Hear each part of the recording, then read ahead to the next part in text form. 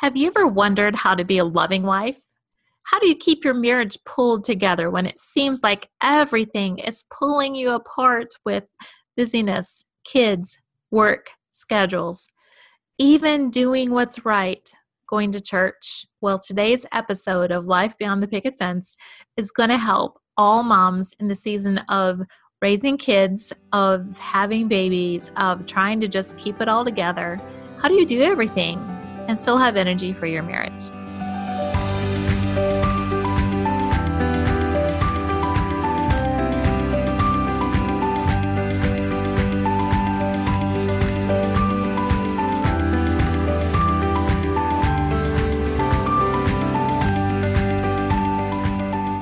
Well, welcome to the Life Beyond the Picket Fence podcast.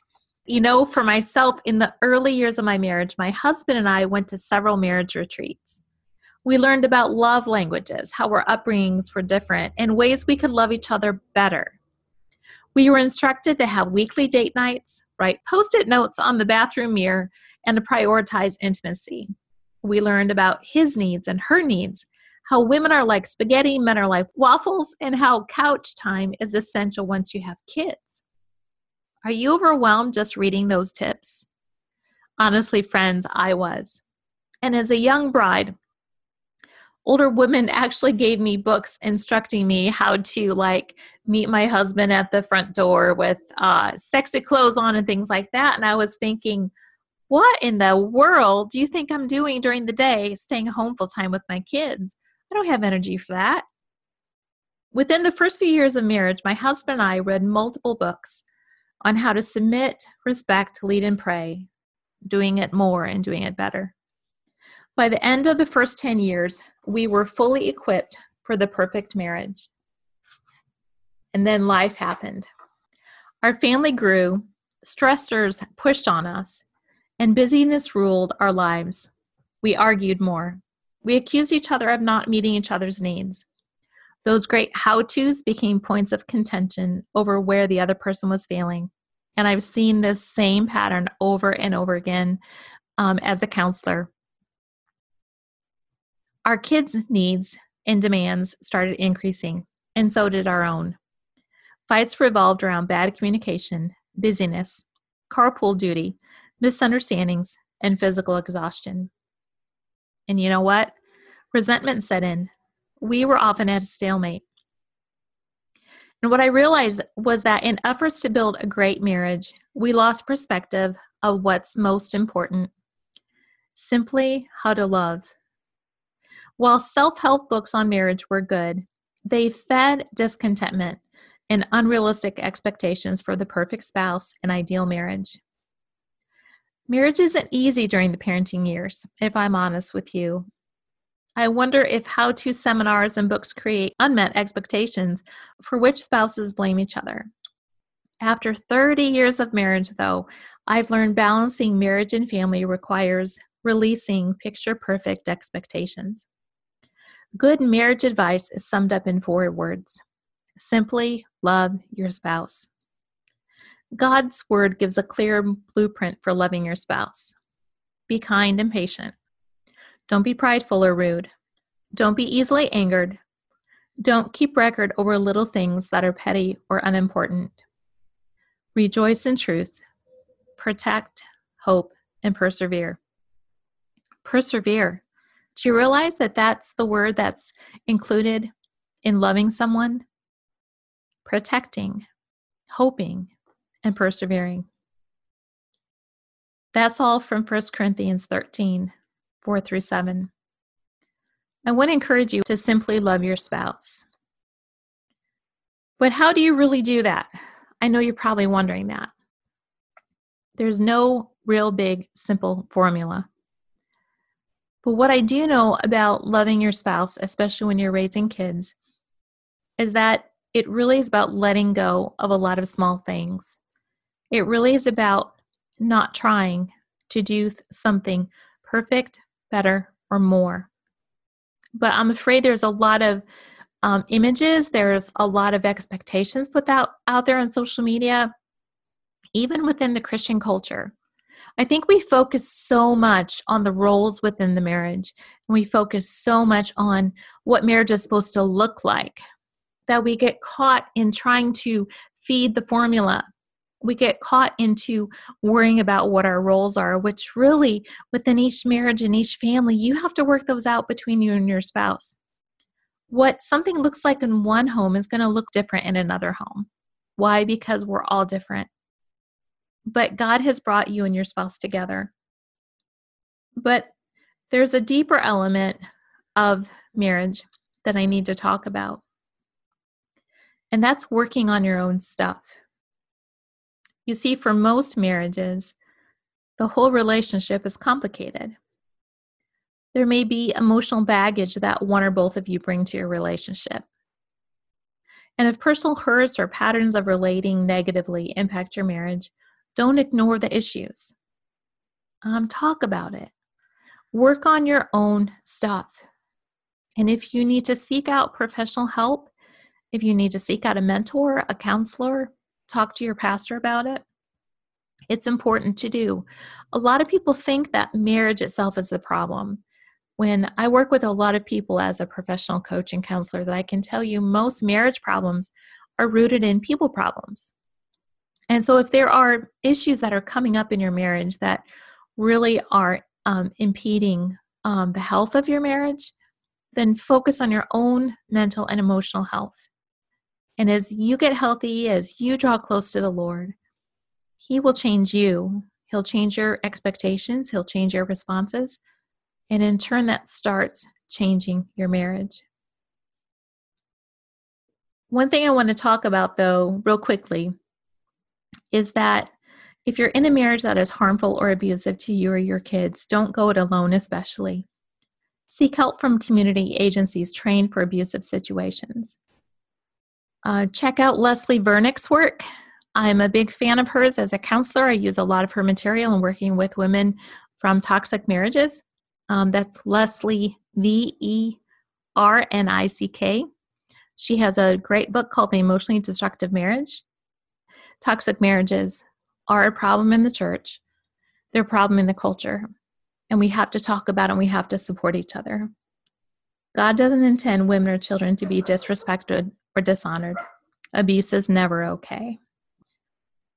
Finally, the last principle about marriage that I really want to encourage you with is another simple principle, and that is you're on the same team with your spouse. You really are. You know, sometimes in our own marriage, even up to the last couple of years, when my husband and I come to a stalemate, one of us simply says, we're on the same team. You can feel sometimes like you're against each other because you're arguing about something with the kids, or you're really, each of you is trying to get your own needs met. Emotional needs, time, physical needs, physical wants, emotional wants. And it seems that, especially once kids come into the picture, you really do take your eyes off the marriage as the first priority. As a wife and a mom who is just weeks away from the empty nest as our youngest goes to college, my husband and I have been talking a lot about marriage. And we really have been talking a lot about what our marriage has been, what we hope our marriage will be in the future, but also how to take care of the marriage now. And I can tell you, friends, that when you're raising kids, you don't have enough energy for everything to be done perfectly or even the best. Sometimes the best you have to give is simply loving your husband and simply loving your kids. And sometimes that doesn't look anything remotely related to what you see on Instagram. Simply loving sometimes just means you are quiet. You don't have to talk about everything that needs to be done. You know, you got to let a lot of things go. Because raising kids, especially in today's culture, you have increasingly more obstacles and barriers.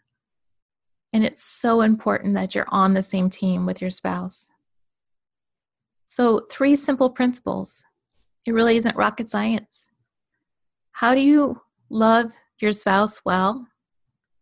How do you not get sidetracked by everything that's going on in your life, especially raising kids? You simply love your husband or your spouse.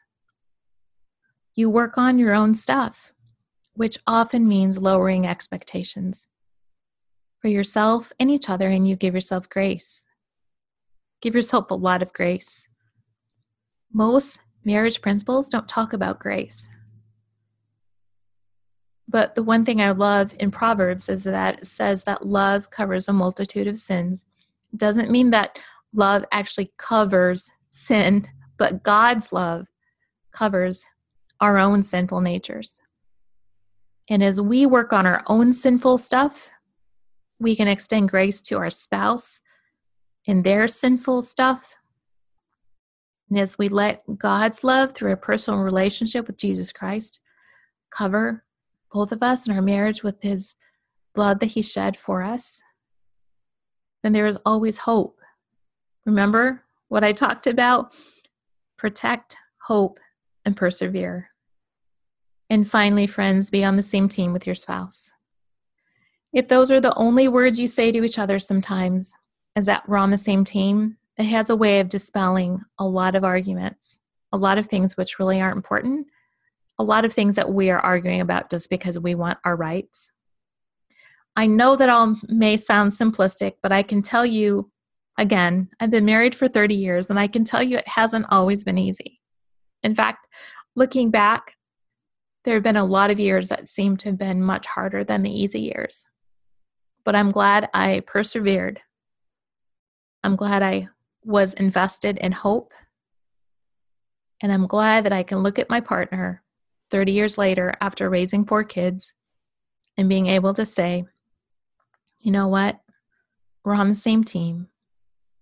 And to simply say, I love you. Let me know how this episode, how some of the episodes here at Life Beyond the Picket Fence podcast is impacting you. I would love to hear from you. You can leave a comment on the blog at brendayoder.com on the particular episode, or you can email me at brenda@brendayoder.com. But what we would love for you to do is to leave a review. Stop right now. Go to whatever app you're listening to this podcast on, whether it's Stitcher or iTunes, and leave a short review. That actually helps this podcast reach other people. And I just heard one of the first pieces of encouragement of the podcast on mindfulness that someone was able to share with a friend who had been struggling with some of the things that we talked about, some real manifestations of ungodly presence through the practice of non-biblical mindfulness. Another thing I just want to encourage you with is to let us know what you would like us to cover here on the Life Beyond the Picket Fence podcast. And we are gearing up and planning for the second season that will start later this fall. But don't worry, we'll be here on the broadcast for several more weeks yet. But you can also join me at the Fledge Facebook forum, where I broadcast weekly during the school year on topics related to raising and releasing your kids. And there's also a video library of 50 different broadcasts on the topic from my book, Fledge, Launching Your Kids Without Losing Your Mind. So join us there. Join me on Instagram. Subscribe to my email list. You can text FLEDGE, FLEDGE, to 345-345 and subscribe. And you'll get a toolkit of a lot of things that will help you in your parenting, in your faith life, that is all revolving around life, faith, and family beyond the storybook image. So have a good week, and we'll see you next time on the Life Beyond the Picket Fence podcast.